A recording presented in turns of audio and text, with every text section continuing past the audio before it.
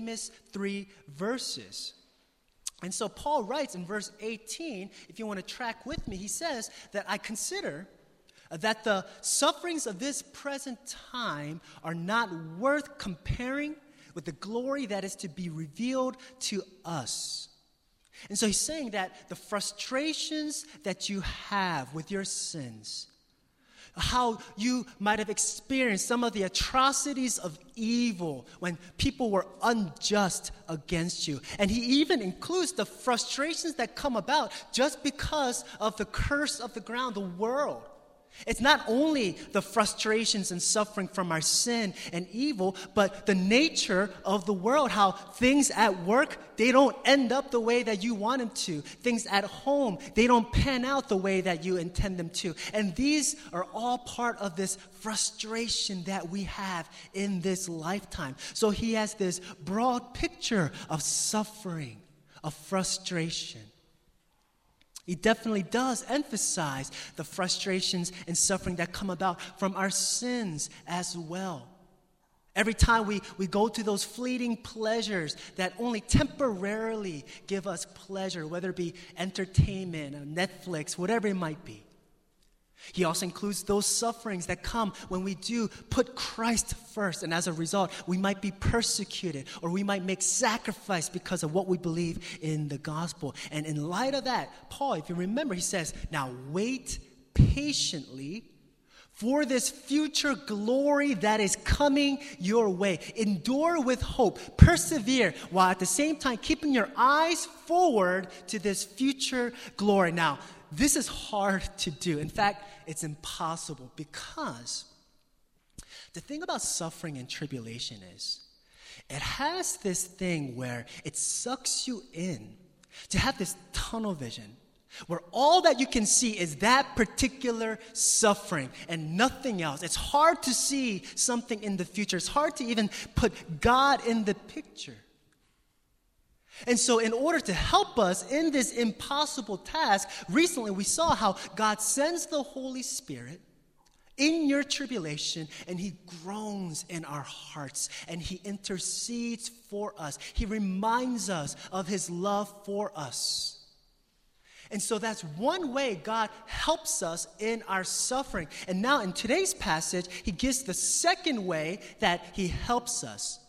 Not only does the third person of the Trinity helps us now to wait patiently, he also reminds us of something that we have to know about God, and that is his sovereignty. And that's going to be the topic of today's message. You can see that he begins in verse 28 with these words, we know. This is something that you and I have to know. And if you know this, this will help you wait patiently. This will help you endure whatever frustration, whatever tribulation, whatever suffering might be in your life. Not only the Holy Spirit, but knowing this about God. And this will help you to wait patiently. So he writes, and we know that for those who love God, all things work together for good, for those who are called according to his purpose. And this probably is a very familiar verse for many of us. In fact, I looked it up. It's the third most searched Bible verse on the internet. A lot of us might have even memorized this verse. And so it deserves our attention to look at its context and see what it's actually saying. So in order to do that today, there's 3 headings. The first is God's sovereignty, God's sovereign power in our lives. The second, God's sovereign purpose for our lives. And thirdly, God's sovereign plan. God's sovereign power, his purpose, and his plan. And please keep in mind, this first point is longer than the other 2 as we plan out this message. So let's pray and ask the Lord for his help as we look into his word. Father, we know we sometimes throw around this word sovereignty, but God, we have yet to dive into the depths of what this means. And for some of us who might be tempted to tune out to know, to think, I know this about God, but we pray that your Holy Spirit May He massage this truth into our hearts so that we believe it with utmost sincerity, especially in our suffering and tribulation. Open our minds, open our hearts. Protect us from the evil one who's vehemently trying to take away the seeds of your truth from our lives. We pray for your power in our lives. In Christ's name we pray. Amen. So first, God's sovereign power.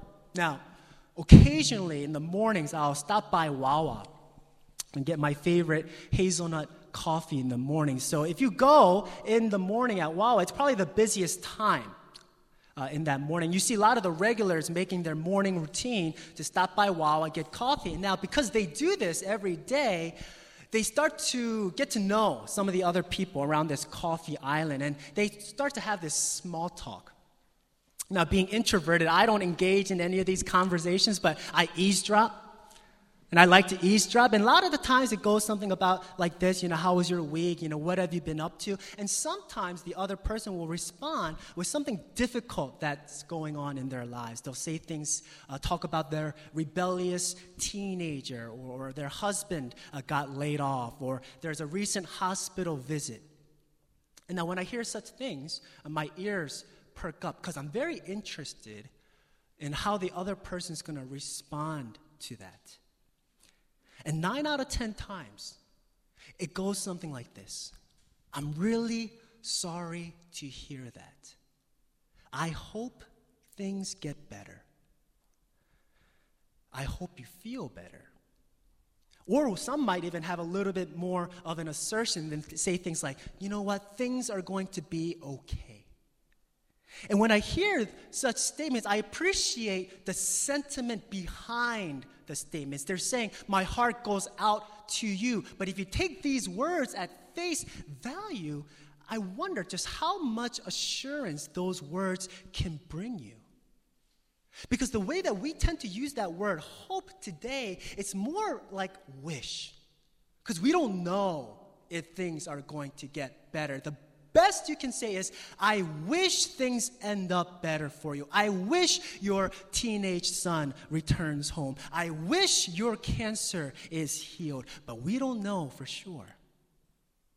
And so the tendency that the world has, a lot of us have, is to have this naive optimism. This inherent belief that things will just end up okay. And it's a wishful thinking. That if you have this positive outlook on life, then things will end up okay, right? The sun will come out tomorrow. Bet your bottom dollar that tomorrow there will be sun. When I'm stuck in a day that's gray and lonely, I just stick out my chin and grin and say, oh, the sun will come out tomorrow. My question is, Annie, are you sure? Annie, how certain are you to say such things? Don't mess with my heart right now, because ultimately you don't know if the sun will come out tomorrow, right? That's the kind of mentality that we can give at Wawa or wherever else it may be. But Paul writes the same thing in verse 28, doesn't he? He says, all things will work out for good. And so how can Paul say such an assertive statement? And what's the difference between the way that Paul's presenting this and the way that Annie's presenting it? And the difference lies in the fact that in our verse 28, that it's grounded on something. It's grounded upon God's sovereignty. And that's the basis from which you can make such a statement like, things will be okay for you. It will end up in good, because God works all things together for good. There is a substance behind such a claim, and that substance, it's God's sovereignty. So there is for us a difference between I wish and I hope, because the Christian hope, as Romans 5 says, it does not put us to shame. Because Christian hope says that it's actually there. The sun is there. It's just not revealed yet. It's not seen. That's how Christian hope is defined. Just a few verses earlier, Paul writes that for those who are led by the Spirit of God, there is hope for redemption, a hope for the perfection of all things, a hope for the resurrection for our bodies, for our weak, feeble, cancer-prone bodies. And he says, in this hope we were saved, and now hope that is seen is not hope. For who hopes for what he sees? Christian hope says that it's actually there. It's present, but you cannot see it. It's not wishful thinking. It's not this naive optimism. That's how hope is defined. But now, when you talk about Christian hope, this assertion that God is behind all things, that he is sovereign, even in the midst of your suffering and tribulation. A lot of this world, we have a hard time believing that because the way we operate is we need to see it. We need to see God working, then I'll believe in him. I need to see how God is working in this suffering, then I'll believe that he's working.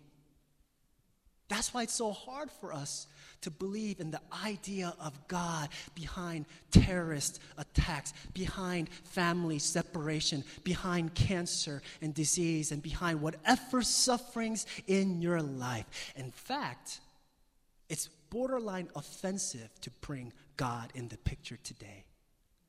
To say such things as atrocious as these things are, God is there. God is behind it.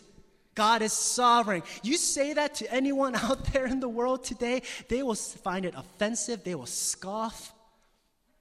They will say, how could you say such an insensitive thing in the midst of what I'm going through? How can there be a God in light of this suffering? The question is, how can a good, loving God, the God of the Bible, allow some of these things to happen to me, and they cannot see God behind the suffering, therefore they cannot see hope? Now, Alvin Plantinga, it's a Christian philosopher that I use and quote many times. He says, that's very much a fallacious way of thinking of things. To say such things like, if I cannot see God working in this suffering, I refuse to believe in his sovereignty. And he's saying that just because you can't see something doesn't prove that it's not actually there. He illustrates this by talking about a certain kind of bug. In the light of these summer months coming ahead and these camping trips, I'll educate you on a kind of bug that you should avoid. It's a bug called a nauseum. And it's actually the combination of three words: no, see, and because you can't see them. That's actually its name. And these insects, they're so small. I have a picture of it. This is a drawing because I want you to get a good close-up picture. These bugs exist all over the place. And this next picture kind of shows just how small these no-see-em bugs are. If you can't see it, the next slide points it out for you. If you see that small little dot, it's not a mole. The next picture shows you in respect to your finger just how small these things are. Now, Plantinga, he says, say that you're on your summer camping trip and you go into your tent and you're looking for your St. Bernard dog. And in your tent, you don't see a St. Bernard dog. You can then walk out of that tent and say, and conclude, there are no dogs in my tent. That makes sense. If you go into your tent and you look for a no-see-em, but you cannot see a no-see-em, he says you cannot walk out of your tent and confidently conclude, there are no insects in my tent. Do you see what he's saying? So if you bring that thought to the idea of God and suffering, he's saying, just because you can't see a reason behind suffering doesn't mean that God's not behind it. Just because we can't make sense of things does not mean that God's behind it and he's sovereign and makes all things work for the good of those who love him. He says that's a fallacious way of thinking. Tim Keller, he builds upon this idea. He says, just because you can't see or imagine a good reason why God might allow something to happen in your life does not mean there can't be a good reason. if our minds cannot plumb the depths of God's knowledge and transcendence, by definition, doesn't that mean that there are certain things that we don't know? You can't have it both ways, he says. You can't have the transcendent God of the Bible who knows way more than you ever could think of, and a God that makes sense every time. That's not the God of the Bible. You might not see God behind such tribulation. Does not mean that he's not there. We have a God, Paul says, who is there, who is sovereign. And in him we can hope, not wish. Hope into something that is real and that is present, just not able to be seen. And for those who love God, this promise is for you. And God does this throughout all of Scripture. Let me present to you one incident. In Genesis, there's the account of a guy named Joseph who had 11 brothers. And like many dysfunctional families, his brothers were jealous of him. He's actually his father's favorite. As a result, his brothers tried to kill him, actually end up selling him into slavery to Egypt. And in Egypt, he's accused of having an illegitimate relationship with his master's wife, so he ends up in jail. And many of us, we know how this story ends. But before we get to the conclusion, let's stop right here. Imagine yourself in Joseph's shoes in that prison cell, not knowing how the story is going to end, not knowing what tomorrow is going to bring. It might be your death. You might rot in prison there for the rest of your life. And imagine what your heart would be feeling. Imagine the thoughts that you'd be thinking. The emotions that are coming up, just of how unjust your brothers, how unjust Potiphar's wife was. And imagine what you would be doing to fight against all inclination to hate them, to be bitter at them, to be bitter at God. But in that moment, that's when we are called to believe God is behind this, working out all things for good. And I know that some of us might have been dealt with unjustly throughout your lives.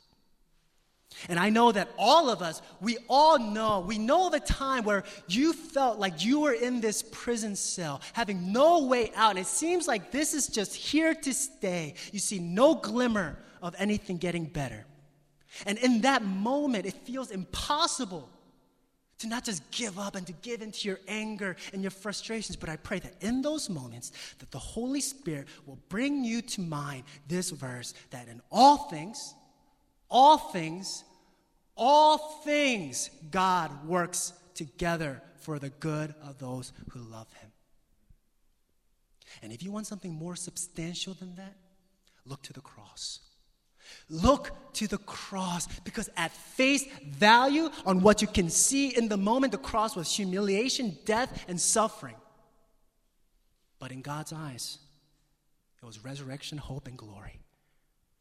Because Jesus took the cross, he sacrificed his life for you. Camp out on that thought. And he did not look at the cross at face value, but he saw that behind the cross was the path for righteousness for you and I, was the path for glory for you and I. And Jesus, he trusted in God to be sovereign behind the cross. And it was that very cross, that very symbol of suffering, humiliation, and confusion that brought upon the greatest resurrection story ever told. At the end of that Joseph story, he ends up becoming the second most powerful man in Egypt. And through his position, he ends up saving hundreds of thousands of people from starvation. Not only that, he ends up saving his own family from famine, even his own brothers. And when he confronts his brothers, he says to them in this verse, and I recommend all of us to memorize this. Memorize this verse, Genesis 50, verse 20. Joseph said to them, "Do not fear, for am I in the place of God?" And he says, "As for you, you meant for evil, God meant for good. As for you, you meant for evil, but God meant for good, to bring about for many that people should be kept alive as they are today. You can hear such stories, and you might be tempted now to think, well, that's good for Joseph. It's good for his brothers. You can look at the cross and think, well, that's very far removed from what I'm going through right now. And my answer to that is, it doesn't have to be. It doesn't have to be far removed for you. Because the cross, it can be foolish. It can be folly to those who are perishing. But to those who put their hope and their trust and faith in this cross, it's the power of God. What is it going to be to you? Is it some event that happened 2,000 years ago? Or is it the power of God in your suffering now? For those who love God, all things work out for good. For a lot of people, for those who don't love God, you're right. They can't say this. They can't say that all things are going to work out for good, because if you look in your verse, there's a condition here. For those who love God. It's not this naive optimism that all things will just end up okay and it'll be all right. We can't afford to take such a chance, brothers and sisters. We're dealing with our lives, our very souls here. But Paul makes the assertion, we know, in verse 28. And who's the we here? It's not all people. It's not everyone. Because this promise is not for everyone. As we've seen in chapter 8, it's for those who are being led by the Spirit of God in verse 14. It's for those who have the Spirit of adoption by whom we cry, Abba, Father. It's for those who have the Holy Spirit in their hearts. It's for those who are justified. It's for those who love God. Now, what I find interesting is Paul, though it is for Christians, he doesn't say, this is just for those who believe in God. He doesn't say this is just for Christians. He says this is for those who love God. Meaning, even if you are a Christian, that in your moment, in your prison cell moment, the call is love God in that moment. Not just believe him. Not just believe intellectually that things will work out for good, but cling on to him. Hold on to him. Love him in that prison cell moment. He makes that condition very clear. If you look at your verse, it says, for those who love God, that comes before all things work out for good, right? And the way that the original language does it is to put emphasis on that clause. For those who love God, it's the same as if I would say, if we get LeBron James, we will win the NBA championship final. Where's the emphasis? LeBron. That's what Paul's doing here. For those who love God, all things work out for good. Do you see the point of emphasis? So we cannot say this to just anyone at Wawa. It's for those who love God. Whatever prison cell you find yourself in, whatever tribulation, frustration, or injustice that you see very much in front of you, so much that it's all that you see in that moment, here's the challenge. Love God. Love God in those moments. Love him because he's sovereign over your tribulations. Love him because he's working them out for good. Love them because he already proved his sovereignty on the cross. Love him because he gives you this promise that he's working them all out for good. And William Cowper, you might have heard of him. He's an English poet. Back in the 1700s, he was actually good friends with John Newton, who penned the words Amazing Grace. And he worked vehemently against slavery as part of the abolitionist campaign. Before Cowper came to believe in Jesus, he was institutionalized for insanity for 3 years. And he struggled with insanity and depression all throughout his life. In fact, he attempted to commit suicide 3 times. And throughout his life, he was sent to asylums, and he struggled with it. And then he came to faith in Christ. But as he came to come to understand this gospel message, his insanity, his depression didn't go away. And I want to read you a poem that he wrote right before his second major attack of insanity in 1773. I'm going to read it slowly because I want you to consider whatever tribulation you're in right now, whatever suffering that's present in your life. Listen to these words. He writes, God moves in a mysterious way, his wonders to perform. He plants his footsteps in the sea and rides upon the storm. Deep, unfathomable minds of never-failing skill. He treasures up his bright designs and he works his sovereign will. Ye fearful saints, fresh courage take. The clouds ye so much dread are big with mercy, and they shall break. Break in blessings on your head. Judge not the Lord by feeble sense, but trust him for his grace. Behind a frowning providence, he hides a smiling face.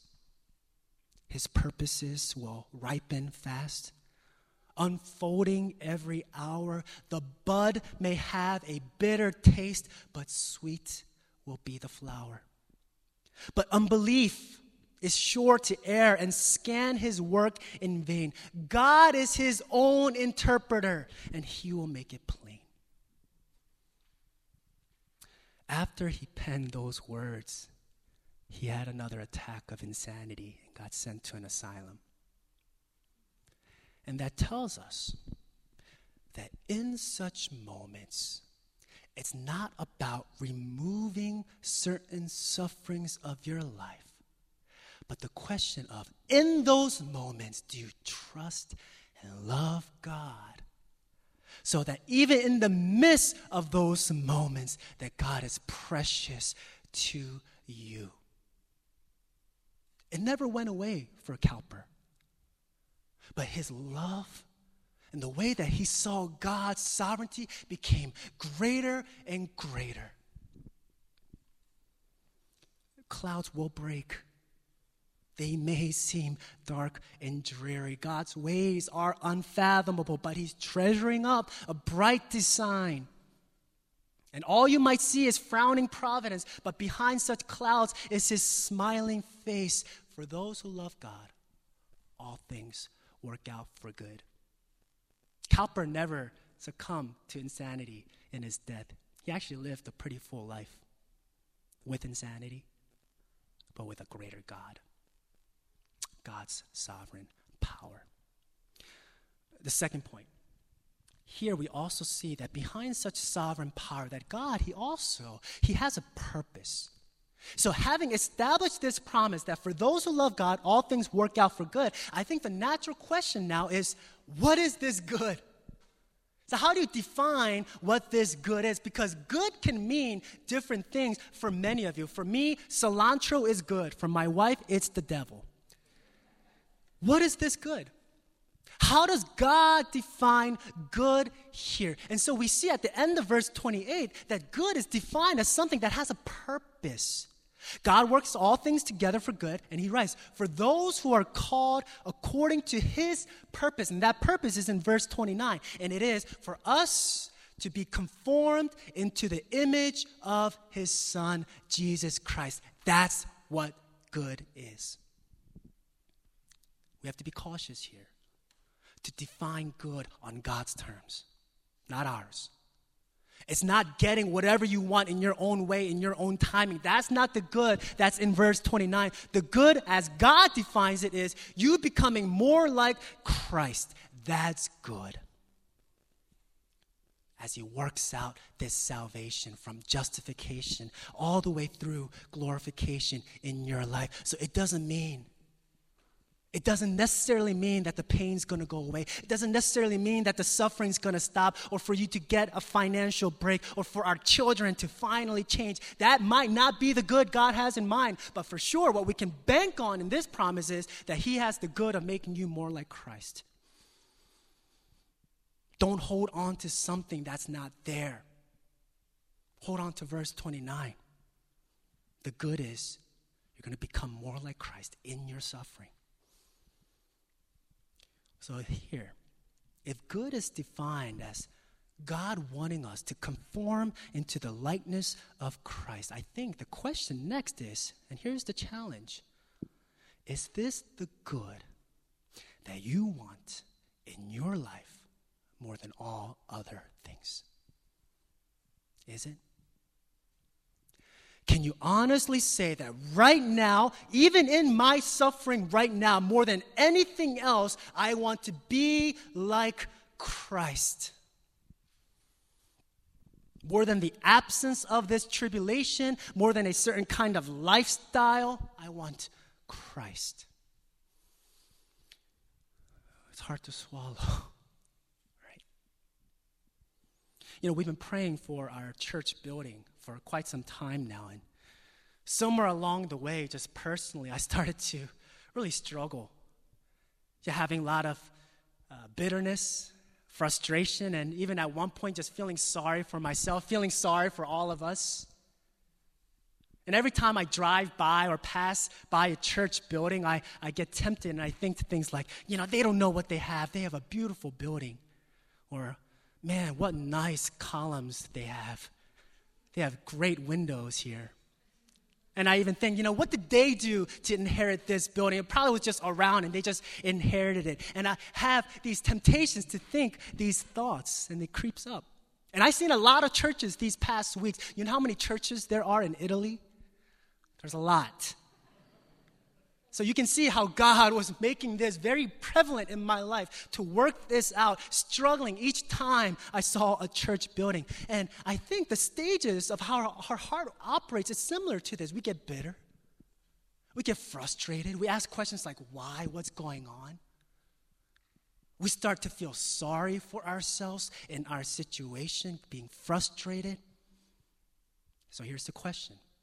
In that moment, is the good that you want more than the release from that suffering, more than getting what you desire, is what you want conformity to Christ? Is Christ who will make you ultimately content? I'm thankful for the Holy Spirit. He gave me this verse. Philippians chapter 4, not that I am speaking of being in need, for I have learned in whatever situation, to be content. I know how to be brought low. I know how to abound. In and every circumstance, I have learned the secret of facing plenty and hunger, in abundance and need. I can do all things through Christ who strengthens me. That verse is the second most searched verse on the internet. Do you see where it's coming from? The beautiful thing about that Philippians 4 passage, you go a few verses down later, even though Paul, he declared in his heart, my ultimate good is to be like Christ more than all things. And though he wills his heart to have that promise, you know what he writes a few verses later? He says, my God will supply every need of yours according to his riches in Christ Jesus of his glory. Do you see the beauty of that? You focus on being like Christ. Make that your ultimate good. And it's not as if God is this strict, stingy God, but as you focus on that, he's going to take care of all that you need according to his glorious, infinite riches. Do you see the beauty of God's sovereignty? He knows what you need. As for you, what you are to focus on is to be like Christ.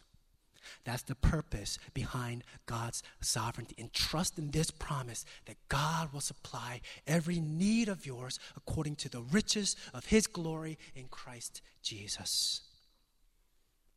And so whatever tribulation you find yourself in, set your heart and its satisfaction and its comfort in Jesus, and consider, now ask, How am I to be like Christ in this situation? Your heart might not be there in that moment. Your emotions might take a while to catch up, but you can will it.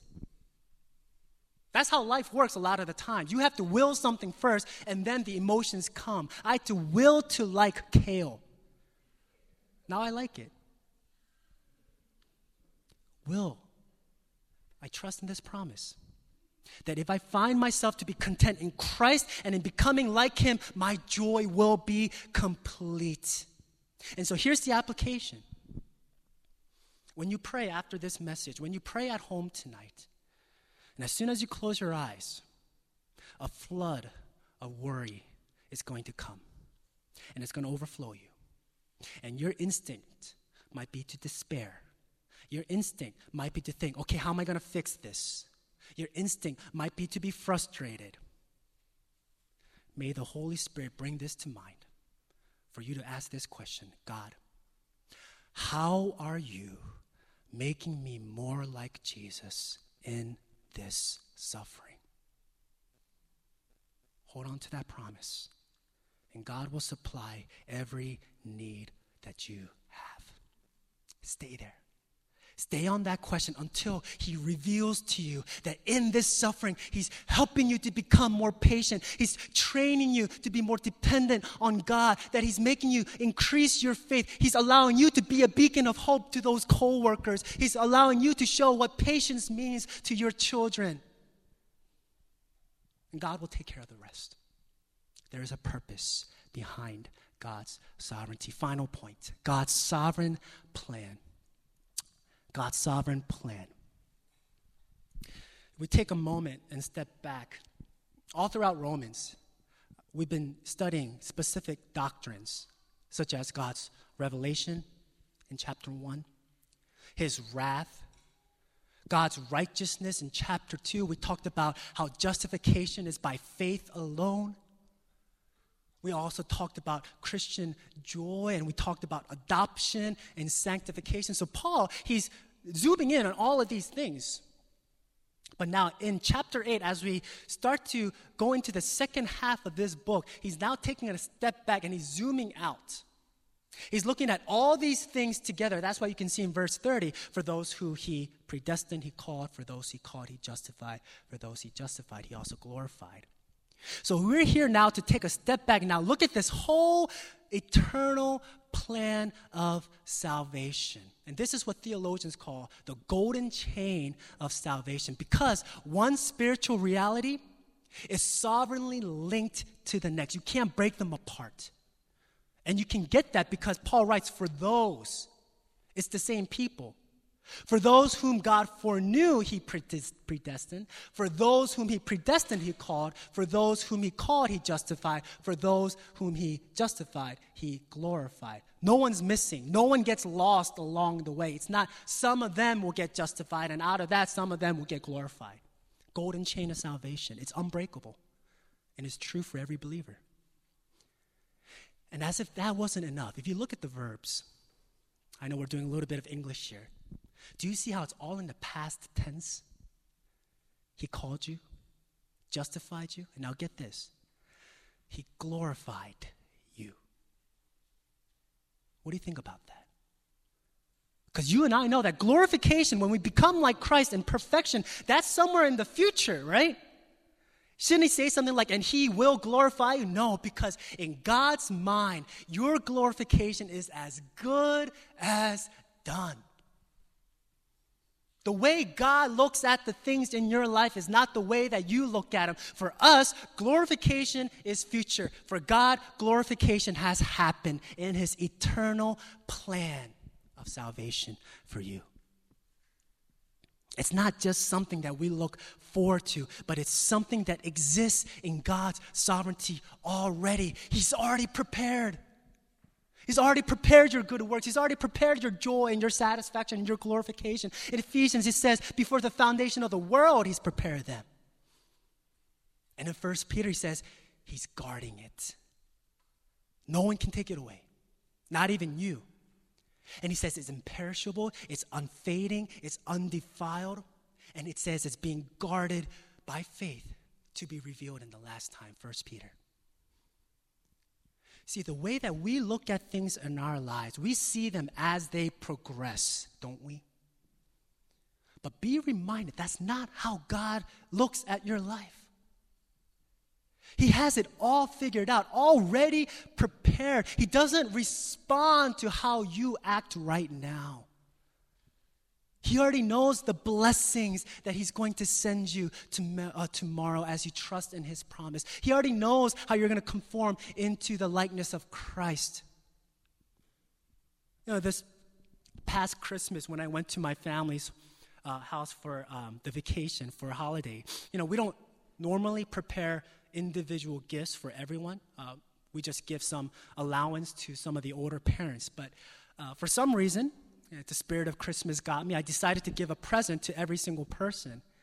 And during that time, I gave this present, this gift to this person. I'm not going to mention who, but as I gave it to him, he looked a little flabbergasted. And as he received it, he was like, "Oh, thank you." And he goes, I have a present for you too." And he runs upstairs. And I start to wonder, why wasn't my present along with the other presents underneath the tree? A couple minutes pass, and I'm wondering, why is it taking so long for you to just bring my present that you've already prepared? And he comes downstairs, and he says, "I got this for you." And I have a picture of what he got me. It's a Spider-Man wallet. Now, I'm trying to trust in the goodness of man and fight the thought that his favorite Marvel character is Spider-Man. Not mine. Mine's Captain America. Fight against the temptation to think, why is it not wrapped? Why is it not underneath the tree? That's not how God works. That's not how he works. He's already prepared for you. It's to be revealed. Are you looking forward to that? The things that he holds for you tomorrow and for this week, the blessings that are in Christ, it's already prepared. Figure them out. Find out about them. See them being manifested in your life. And don't we love singing that song? And the things of this world will grow strangely dim in the light of his glory and grace. That's how our glorification works. When you first believe in the gospel, in Jesus Christ, all of us, we have different ways of getting into this eternal plan of salvation. For me, it was a car accident. For you, it might have been loneliness. For you, it might have been depression. It might have been a miracle that God worked in your life. And that might be your entry point. But as soon as you open the door, you don't just see God delivering you from something. You don't just see God giving you a ticket to heaven. As soon as you open the door, you see a vast ocean of God's sovereign, eternal plan that he's already prepared for you to become more like Christ. But we don't see that at first, right? God, just help me through this. Get me out of this. And he does. Even though he's already had this planned for you. When is he going to start to reveal his plan? Or is he going to remain a God that just gets you out of trouble? And when are you going to start to dive into this vast ocean of glory and blessing that he has already prepared for you? Paul says he foreknew you before you were born. And it's not this intellectual knowing. He didn't just know about you. He didn't know just, okay, this is what you're going to be doing, and based upon that, I'm going to love you. That's not how the word know is used. The way that the word know is used in the Bible is very intimate. Remember, Adam knew his wife. Jeremiah chapter 1. He says, before I formed you in the womb, I knew you. And before you were born, I consecrated you. There is an intimacy in the way that God knew you. I wonder what eternal plan of salvation is going to look like in the daily lives. I wonder what it's going to be like once we start thinking in terms of God's plan, not according to ours. And once we make becoming like Christ our greatest good. We do have a God who is sovereign over our lives, and his purpose is to conform you into like Christ. It's powerful enough to bring that to completion. And if you trust in that promise, we have every reason to be happy in the Lord, even in the midst of all these frustrations and tribulations. I'm going to end with this final anecdote. And I bring up Jonathan Edwards, and we bring him up a lot. As I mentioned, he's probably one of the most influential pastor theologians in the early 1700s in America. Now, he was 18 years old when he wrote his first sermon. And I thought, that's not that young, right? And I just realized I'm actually twice that age now almost. He was 18 years old, and he wrote this first sermon that's very influential today at the age of 18. It's called Christian Happiness. And I encourage you, it's very short. I encourage you to read it. But he gives 3 points in that sermon. The first, well, his main premise is that Christians always have a reason to be happy. Always. Reason number 1, your bad things will turn out for good. That's verse 28, right? Your bad things will turn out for good. Number 2, your good things can never be taken away from you. That's verse 30, right? If you're justified, you're glorified. Can never be taken away from you. And the third thing, the best is yet to come. The best is yet to come. Your bad things will turn out for good. And if this is true for the Christian, any worldly hurt all it is just sharp medicine, he says, where it's painful in the moment, but at most, the worst it can do is to release you from your sin and disease and from your cancer and enter into a world of bliss in Christ. That's the worst it can do. And he gives this analogy. He says, if someone was to prick you with a needle, and yet he says, after this needle, you're going to have 70 years of a healthy life. That prick is going to mean nothing to you. Now he says, expand that to not just 70 years, but for all eternity. And he's saying, whatever you're going through now pales in comparison to the weight of glory that's prepared for you. When he says that all the good things that you have now can never be taken away from you. And that's when we are facing these devastating afflictions in our lives, that even in the worst of our moments, God is available. God is there. His Spirit is there with you. And that can never be taken away from you. Your salvation can never be taken away from you. Your glorification can never be taken away from you. You conforming to Christ can never be taken away from you. And he says, thirdly, the best is yet to come.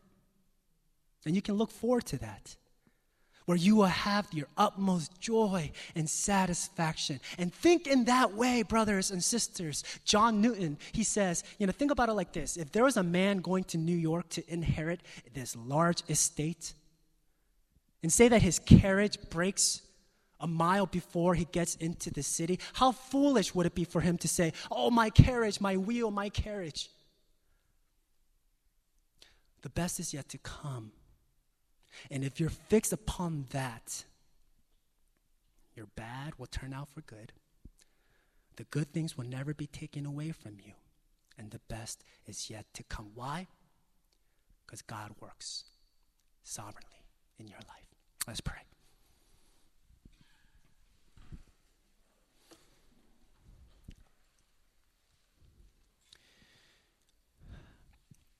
I encourage all of us to take a moment and to consider what God is placing you in right now and the suffering or tribulation that you've been going through. And like I mentioned, before the flood of emotions take over, trust in this promise that God's working them out for good, and he has a purpose to make you more like Christ. Perhaps you can ask this question: God, what are you trying to teach me? How are you making me like Christ? And when you do, you will redefine what good is, and you will find your joy, your satisfaction in his purpose. Let's pray like that.